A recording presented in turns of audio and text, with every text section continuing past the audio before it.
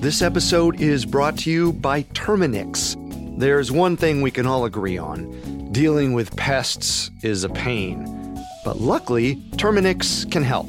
Because when pests show up, so does Terminix. With over 95 years of experience, they have what it takes to take on any pest problem fast. So if your home or business has pests, don't stress it. Terminix it. Visit Terminix.com to book your appointment online today. That's TERMINIX.com. This episode is brought to you by BetterHelp. This year has gone by so quickly, so much has happened. I have already completely reconstructed the plumbing in my house. Luckily, not myself. I had help. And with everything going on in life, sometimes it's important to slow down. Take a minute to reflect and make adjustments for the rest of the year ahead. And if you need a little help with that, therapy is an excellent option. I have loved therapy so much, in part because of the coping mechanisms it's given me. It's not just a place to share my feelings about my life or what's going on. I've learned ways to address my own mental habits so that I can handle what I'm doing even better. I've learned that self-care is not selfish, and it's really made a big difference in my life. If you want to give therapy a try, check out BetterHelp. It's entirely online, and all you have to do is fill out a brief questionnaire to get started. Plus, you can switch therapists at any time for no additional charge. So take a moment for yourself. Visit betterhelp.com/conspiracy today to get 10% off your first month. That's BetterHelp, HELP.com/conspiracy. Welcome back to Collector's Closet, presented by the Ohio Lottery. Let's discuss my newest prize possession, this new $10 scratch-off, the $500,000 Platinum Jackpot. The best method I've found so far to help it hold its value is to vacuum seal it. This thing cannot get scratched. What's that? Sorry, my producer's telling me the only way it could be worth up to $500,000 is if I do scratch it? Okay, well, in that case, definitely don't overprotect your $500,000 Platinum Jackpot scratch-offs. Play them. Lottery players are subject to Ohio laws and commission regulations. Play responsibly. On August 17, 1987, Rudolph Hess, former deputy Führer to Adolf Hitler, was found dead from asphyxiation in a reading room on the grounds of Spandau, where he had been serving a life sentence since 1947. After Germany's defeat in World War II, Spandau became home to all the high-ranking Nazis who were sentenced at the Nuremberg trials. Hess outlived them all, even the ones who completed shorter sentences or were released for health reasons. At the time of his death, Hess had been the only prisoner at Spandau for over 20 years. Prison officials allegedly found an electrical cord strung around a window latch and tied to Hess's neck. In a joint statement issued by the US, UK, Soviet Union, and France, his death was ruled a suicide. But did Hess really commit suicide? Many people, including his own son, believe he was actually murdered by the British Secret Intelligence Service. Others believe it wasn't actually Rudolph Hess who served out that life sentence in Spandau at all. Conspiracy? Maybe. Coincidence? Maybe. Complicated. Absolutely.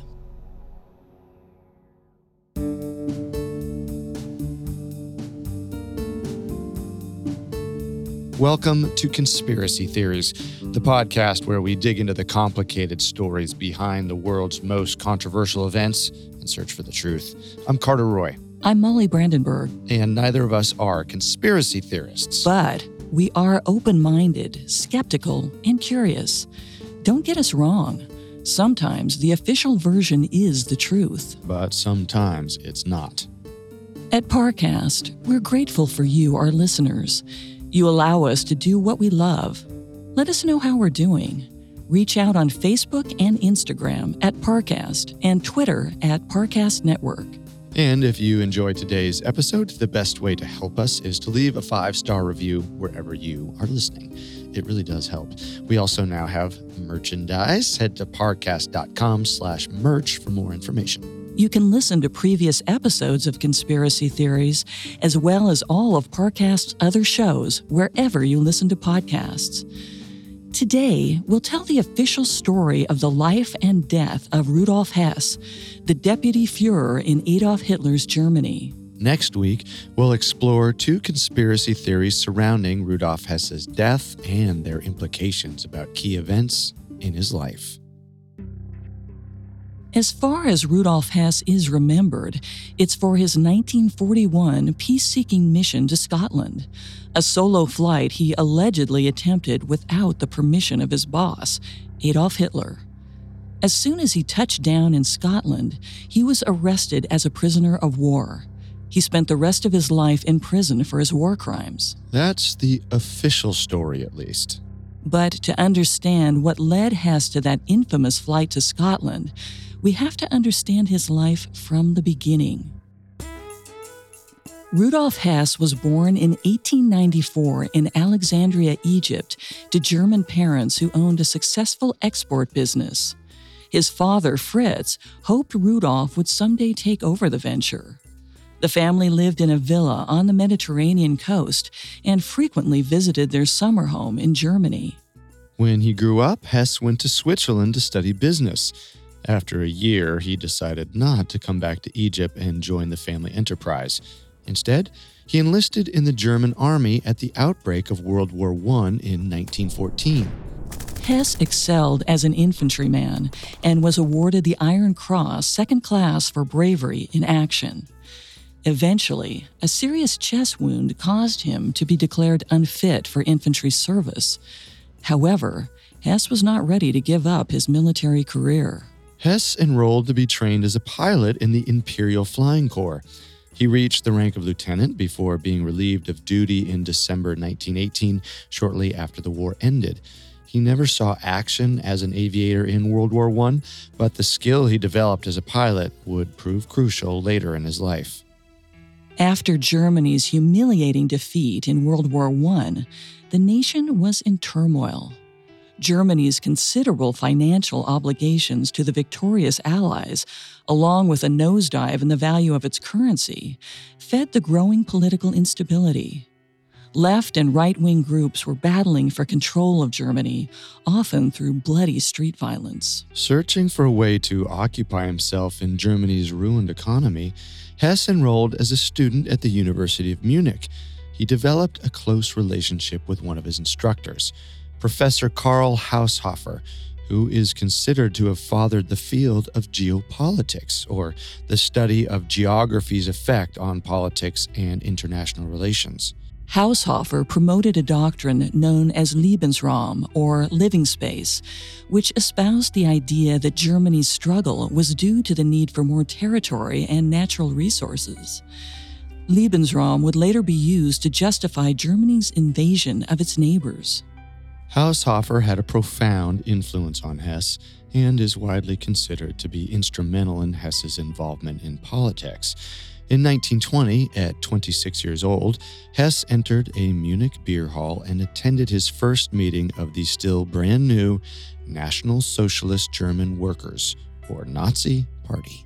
It sure is strange to imagine the Nazi Party as a grassroots movement meeting in a beer hall. Absolutely, but it wouldn't be a grassroots movement for very long.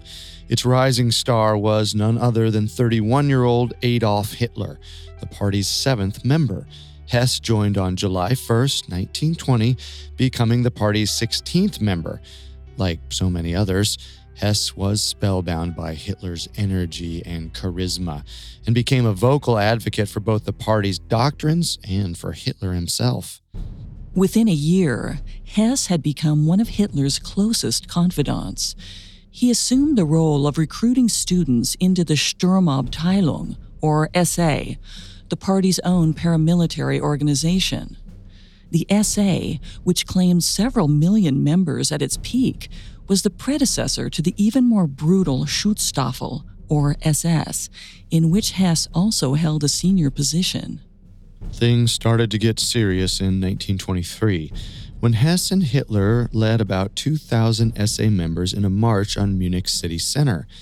It was an attempt to forcefully overthrow the Bavarian state government, and by extension, they hoped, the entire national regime. The attempt failed, but 4 police officers and 16 Nazi Party members were killed in the ensuing gun battle. That move got Hess and Hitler both thrown into Landsberg prison. Luckily for them, the prison was run by Nazi sympathizers who made their stay comfortable, even allowing Hess visits from his old professor, Karl Haushofer. During their time at Landsberg, Hess and Hitler collaborated on Hitler's infamous memoir, Mein Kampf. Most people know that Mein Kampf contains messages of violent anti-Semitism, but lesser known is the fact that it also portrays cooperation with Britain as key to Germany's survival and success. This fact would become instrumental in Hess's political decisions moving forward. Both men were released from Landsberg on parole in December 1924, and Hess soon became Hitler's personal secretary. For the next several years, he served Hitler unquestioningly and without public recognition, as the Nazi Party relentlessly campaigned for support. Meanwhile, Hess continued to pursue his interest in aviation. When Charles Lindbergh won fame as the first person to fly nonstop across the Atlantic in 1927, Hess's resolve to become a renowned aviator was permanently galvanized. By crossing the Atlantic in the opposite direction as Lindbergh, from east to west, against the prevailing winds, Hess hoped he could outdo the celebrated American pilot. Hess committed himself to that goal for almost a year, even soliciting industrial sponsorship for his trip. Unfortunately for Hess, he was never able to get enough money together to attempt the flight. But Hess never lost his passion for flying, even after he got married. Hess's wedding to Ilse Prohl took place in December 1927, with both Karl Haushofer and Adolf Hitler acting as witnesses. Hess was a devoted family man, and he worked hard to insulate his wife from politics. She was only seen with him in public during social occasions, such as concerts and theater performances. And unlike the majority of top Nazi leaders, Hess didn't use his authority to accumulate huge amounts of wealth. He lived with his family in a relatively modest house in Munich, and the only conspicuous purchase he made was a nice Mercedes, which he loved to drive fast. Well, that need for speed didn't stop on the ground. Hess acquired his first aircraft in the summer of 1930, a BFW M-23B. It was given to him by Völkischer Beobachter, the Nazi Party newspaper. The paper had its name painted on the fuselage, and as a way of combining his passion for flying with his passion for politics, Hess would do low-altitude flybys to disrupt rival political meetings. In one particularly obnoxious incident, Hess circled above an outdoor meeting of the leftist Republican Party for 2 hours, drowning out the speaker. He was issued a summons by the police for that one. As a result of the elections that same year, the Nazi Party became the number 2 party in the Reichstag, the national legislative body. 2 years later, Hitler made Hess political central commissioner of the party and delegate to the Reichstag. By this time, the relationship between Hess and Hitler was so strong that Hess was positioned to become the second most powerful man in Germany once the Nazi Party finally took over the country. That happened fairly quickly. Hitler became chancellor in January 1933, and just 4 months later, he appointed Hess deputy chancellor with an unambiguous decree that read, quote, "I appoint party member Rudolph Hess to be my deputy and bestow on him plenary powers to take decisions in my name on all matters affecting the leadership of the party," end quote. By the way, plenary power means absolute power with no checks. Which is exactly the type of power the Reichstag gave Hitler 2 months later. The Enabling Act of 1933 allowed Hitler to enact any law he wanted without approval from the legislature. That kind of power can never lead anywhere good. Absolutely not. When we come back, we'll explore Hess's journey into the outbreak of World War II and the events that led to his decision to undertake his fateful peace mission to Scotland without Hitler's permission. This episode is brought to you by Terminix. Terminix can't help you solve the world's biggest mysteries or take on alien life, at least not the ones you're thinking of, but they can help take care of pesky invaders in your home, like the ants in your kitchen, the roaches under your sink, and the termites in the walls. Because when pests show up, so does Terminix. No matter what type of bug it is, they can Terminix it fast with personalized pest care that puts you in control. And with over 95 years of experience, it's no wonder they're trusted by homes and businesses everywhere. So if you have a pest problem, don't stress it. Terminix it. Visit Terminix.com to book your appointment online today. That's TERMINIX.com. Want a website with unmatched power, speed, and control? Try Bluehost Cloud, the new web hosting plan from Bluehost, built for WordPress creators by WordPress experts. With 100% uptime, incredible load times, and 24/7 WordPress priority support, your sites will be lightning fast with global reach. And with Bluehost Cloud, your sites can handle surges in traffic no matter how big. Plus, you automatically get daily backups and world-class security. Get started now at Bluehost.com. And now, back to the story. Just 7 months after the Enabling Act gave Hitler unilateral legislative power over Germany, Hitler gave his deputy, Rudolph Hess, even more power as well. Hess was put in charge of the departments of press, reconstruction, finance, law, Germans living abroad, education, building, technical matters, health, race, art and literature, and, not insignificantly, foreign affairs. Sounds like Hitler thought pretty highly of this guy. That would be an understatement. Hitler referred to Hess as his closest advisor. And according to the British ambassador to Germany, Sir Neville Henderson, Hitler seemed to regard Hess as his adopted son. In April 1933, Hess helped implement a nationwide boycott of Jewish businesses, marking the beginning of the Nazi regime's systematic persecution of Jewish people. Hess is considered to have had a less extreme attitude toward Jewish people than Hitler did, but he certainly didn't make any serious attempt to stop Hitler's anti-Semitic activities. Definitely not. However, Hess's mentor from the University of Munich, Karl Haushofer, married a half-Jewish woman, which meant their 2 sons, Albrecht and Heinz, were 1/4 Jewish. Hess protected them by issuing letters exempting the Haushofer family from anti-Semitic laws. At the same time, Hess's office helped draft the Nuremberg Laws, which prohibited marriage between Jewish and Aryan Germans and deprived Jewish Germans of their citizenship rights. That makes it even more strange that Hess not only helped the Jewish Albrecht Haushofer escape persecution, but the 2 men were actually close friends.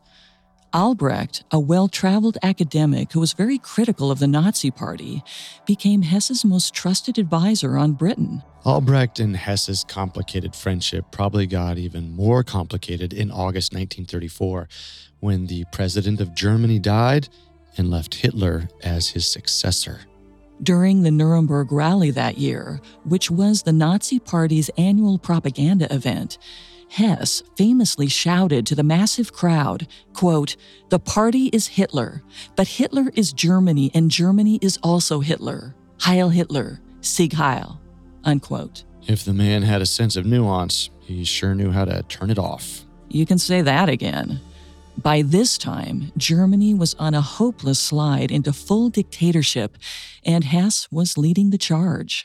Hess was a prolific public speaker, constantly speaking at rallies, even having many of his speeches published. He spoke in the same spirited way that Hitler did, and always on the same general topics: rebuilding the German military, the importance of absolute loyalty to Hitler and the party, and the danger posed by communists and Jewish people. As involved in politics as Hess was during the Nazi regime, his passion for aviation was never neglected. In 1934, Hess won Germany's first national air race, which took a perilous route around Zugspitze Mountain, the highest peak in Germany. He was incredibly proud of this.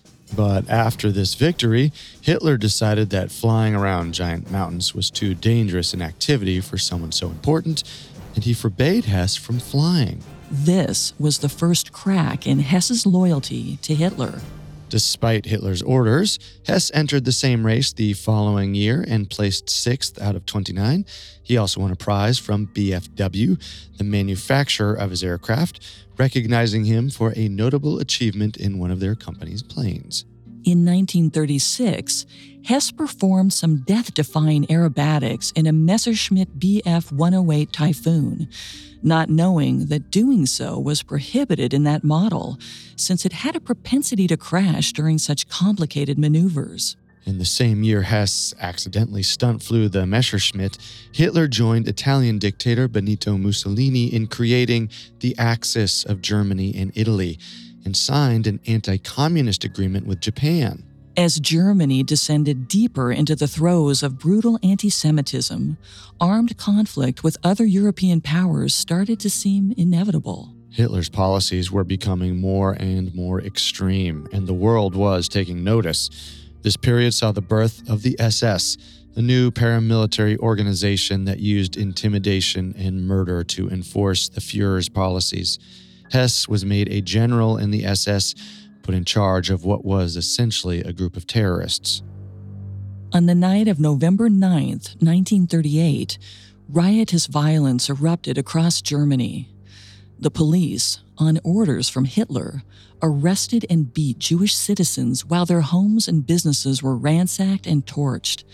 The evening would eventually be known as the Night of the Broken Glass because of the large number of broken windows lining the streets.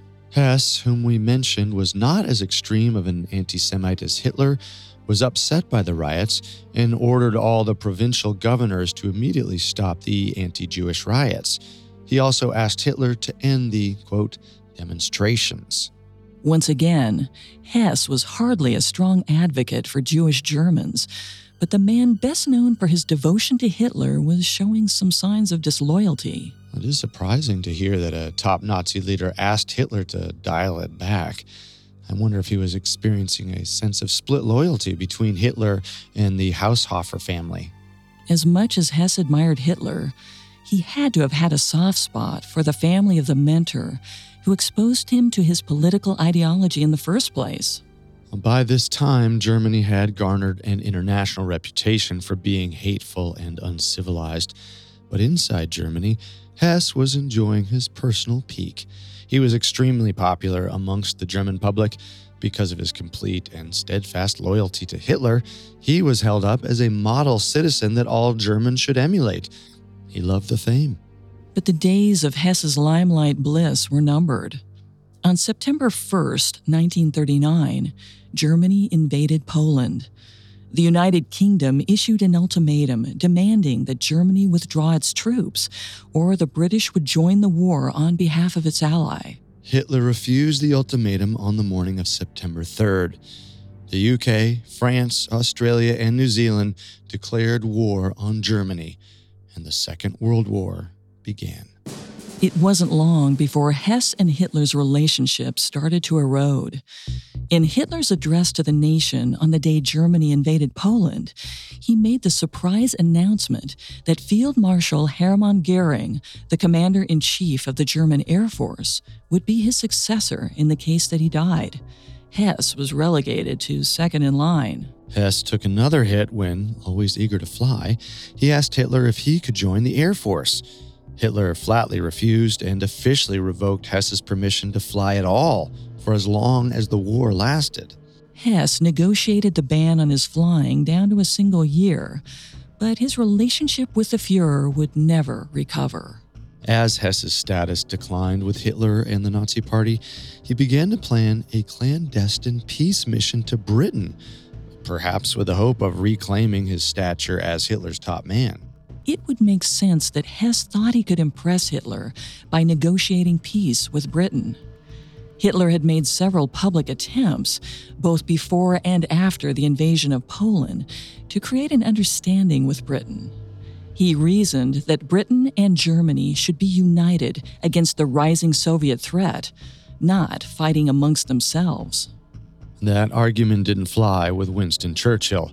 Hitler's final appeal to Churchill happened during a July 1940 speech to the German legislature. It was packaged with a threat to invade Britain if they didn't side with Germany. There was no reply from the British, and Germany's attack on the United Kingdom became an inevitability. But Hess thought he might be the one to secure peace. Hess needed to find a contact in Britain who had enough influence and an open enough mind to negotiate peace terms that would be acceptable to both Hitler and Winston Churchill. As we mentioned earlier, Albrecht Haushofer was Hess's authority on British affairs, so he asked him for suggestions. From Albrecht's contacts, Hess finally settled on Douglas Hamilton, the Duke of Hamilton. And yes, his name and title really did have two Douglases and two Hamiltons. Albrecht had been friendly with Douglas Hamilton before the war, and like Hess, the Duke of Hamilton was an accomplished pilot. He thought they would have some common ground that would lend itself to negotiation.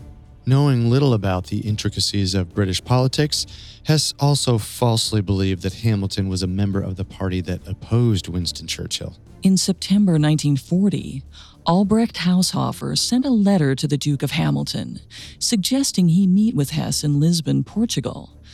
The letter was intercepted by British intelligence and wasn't shown to Hamilton until the following March. No reply was ever received. Not to be dissuaded, Hess decided to fly to Scotland anyway and pay Hamilton what he thought would be a surprise visit. Hess visited various factories that were assembling the latest German warplanes. His requests to try out their planes were all denied by the chief test pilots, who knew that endangering the life of Hitler's deputy would be a grave mistake. Finally, Hess went to his friend Willy Messerschmitt, the aircraft designer who produced the Bf-109, the most prolific German fighter plane during World War II, and the Bf-108, which Hess had performed death-defying stunts in, despite Hitler's interdiction. Hess was in luck. Messerschmitt agreed to have his chief test pilot train him in the Bf-110, which had a second seat that Hess could observe from before taking the controls on his own. It was probably more than luck that Messerschmitt helped Hess out.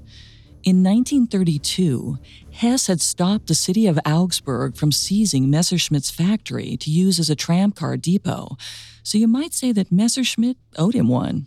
The team at Messerschmitt's factory was enamored to have the deputy Fuhrer take such an interest in the aircraft, and they happily complied with his request to make modifications to the plane.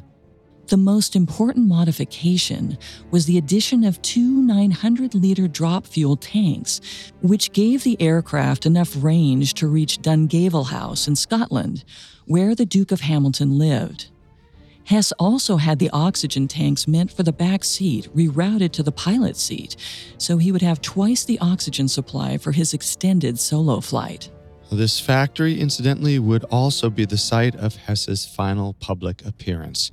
He gave a National Labor Day speech on Hitler's behalf, praising the facility as a model factory just 9 days before his flight.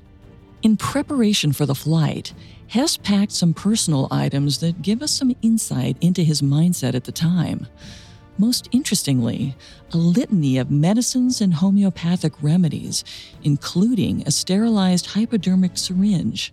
Hess was a known hypochondriac. Yet he didn't bring a single change of underwear, which could indicate that he was expecting extremely warm hospitality at Dungavel House. On the morning of May 10, 1941, Hess spent an unusually large amount of time with his 3.5-year-old son, Wolf, possibly afraid that he might not come back from his journey alive. He took the toddler for a walk along the river Isar and later to the Hellebrunn Zoo. This was the last time Wolf would ever see his father as a free man. Hess told his wife Ilse that he was just going to Berlin and that he would be back by Monday evening at the latest. He rushed out of their house before she could question him any further. At 5:45 that evening, Hess lifted off from Augsburg-Haunstetten airfield in his Messerschmitt Bf-100, embarking on the mission that would cement his dismal fate. After the break, we'll explore Hess's dangerous flight to Scotland, his capture and imprisonment, and the official story of his death in Spandau prison. And now, back to the story. Before he took off for Scotland on May 10, 1941, Rudolph Hess left a message for Hitler, informing him of his plan to negotiate peace with Britain. Predictably, Hitler was furious. He was afraid that Germany's allies might think Hess had been sent on an official mission to negotiate with Britain behind their backs. Hess's friends and relatives were rounded up and questioned. Many of them were arrested, although notably his wife Ilse was spared after her initial questioning. Albrecht Haushofer wasn't so lucky. He was brought to Hitler's home by the secret police and forced to spill everything he knew about Hess and his mission. Afterward, he was detained for 3 months. Hitler realized it was to Germany's advantage to break the news about the mission before Hess was discovered in Britain. If the public heard it from British sources first, Germany would appear weak.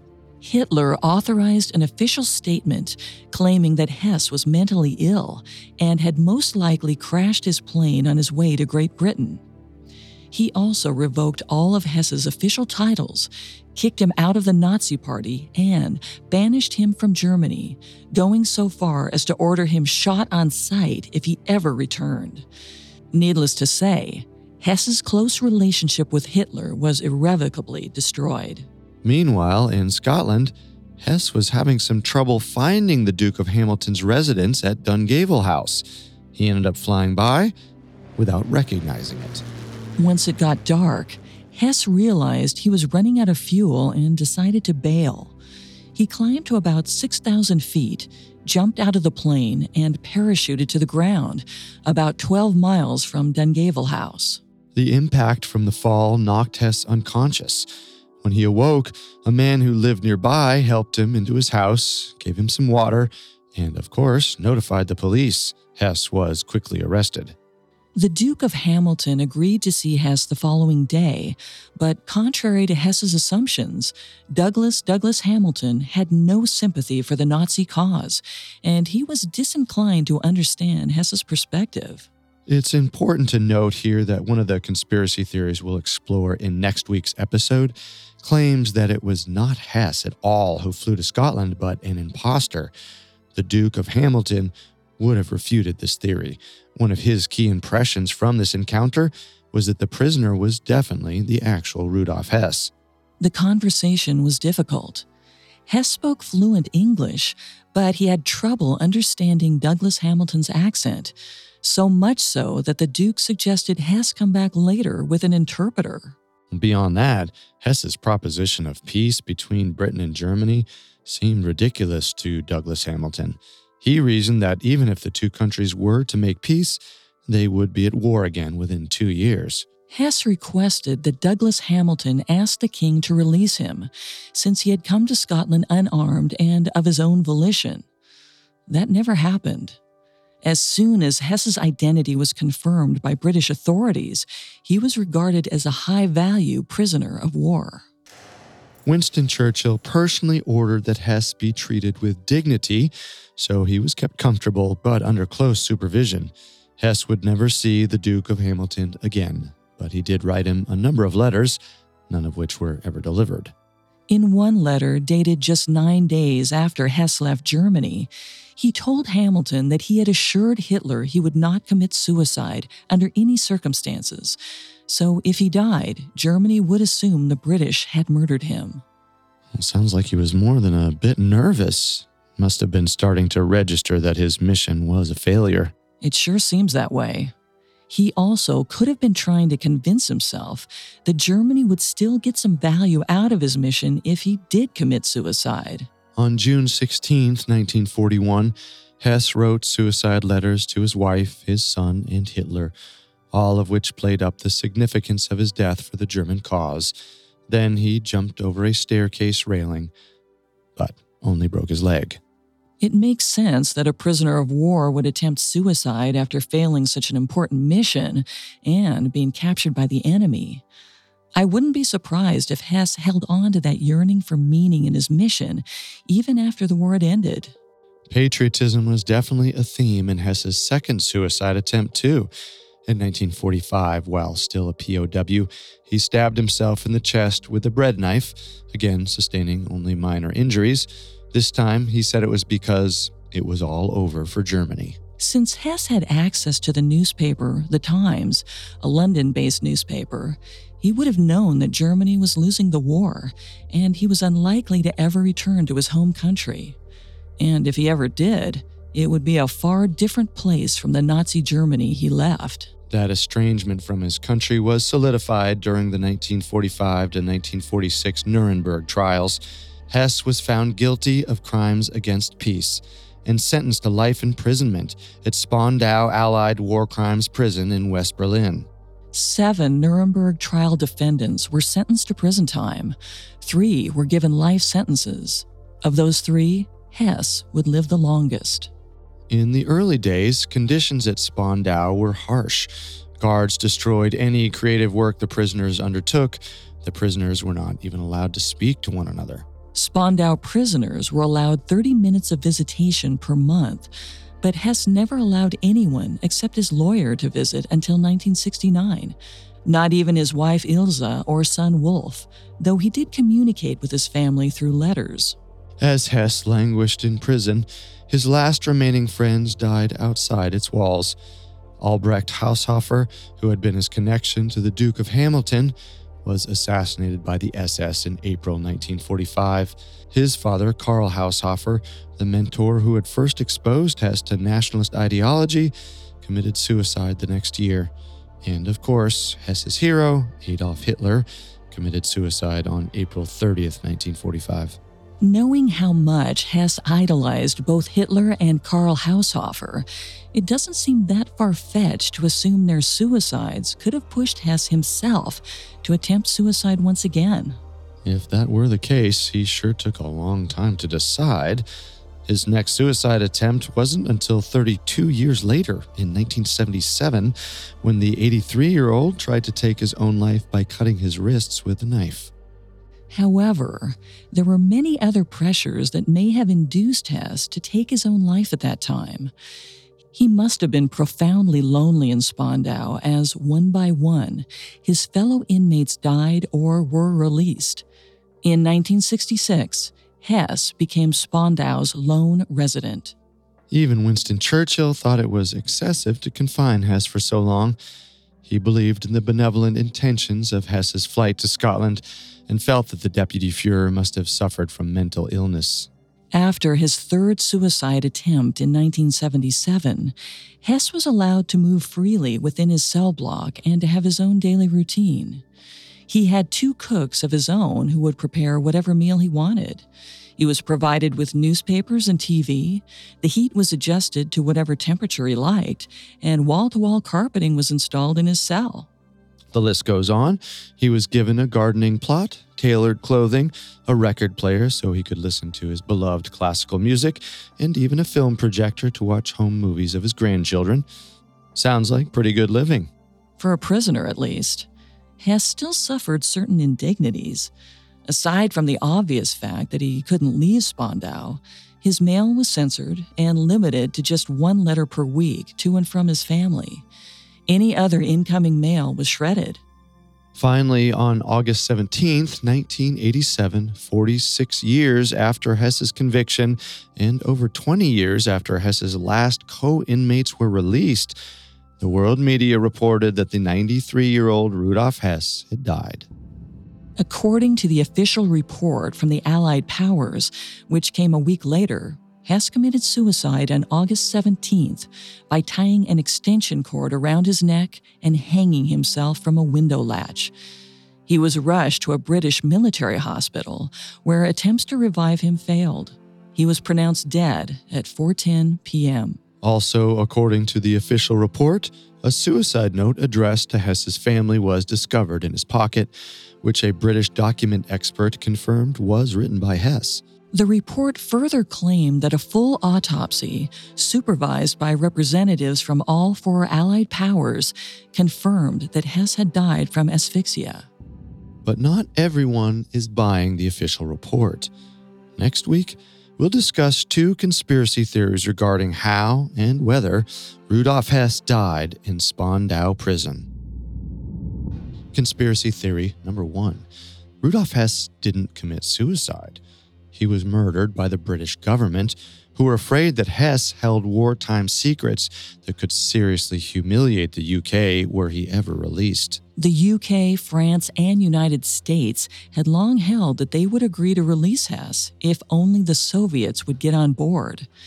With the Soviet Union liberalizing under Gorbachev in the late 80s, it seemed increasingly likely it would happen. It's not hard to imagine any government, even a democratic one, committing murder to preserve state secrets.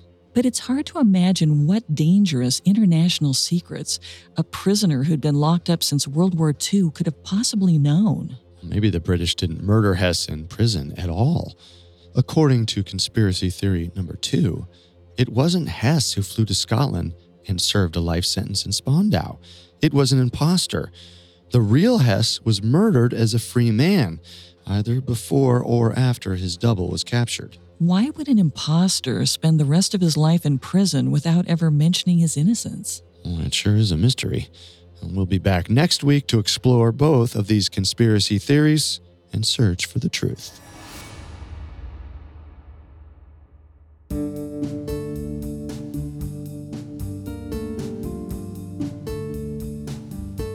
Thanks for tuning in to Conspiracy Theories. We will be back Wednesday with a new episode. You can find more episodes of Conspiracy Theories, as well as all of Parcast's other podcasts, on Apple Podcasts, Spotify, Stitcher, Google Play, CastBox, TuneIn, or your favorite podcast directory. Several of you have asked how to help us. If you enjoy the show, the best way to help us is to leave a 5-star review. And don't forget to follow us on Facebook and Instagram at Parcast and Twitter at Parcast Network. We'll see you next time. Until then, remember, the truth isn't always the best story. And the official story isn't always the truth. Conspiracy Theories was created by Max Cutler, is a production of Cutler Media, and is part of the Parcast Network. It is produced by Max and Ron Cutler, sound design by Russell Nash, with production assistance by Ron Shapiro and Paul Mahler. Additional production assistance by Maggie Admire and Carly Madden. Conspiracy Theories is written by Jeff Fiesel and stars Molly Brandenburg and Carter Roy.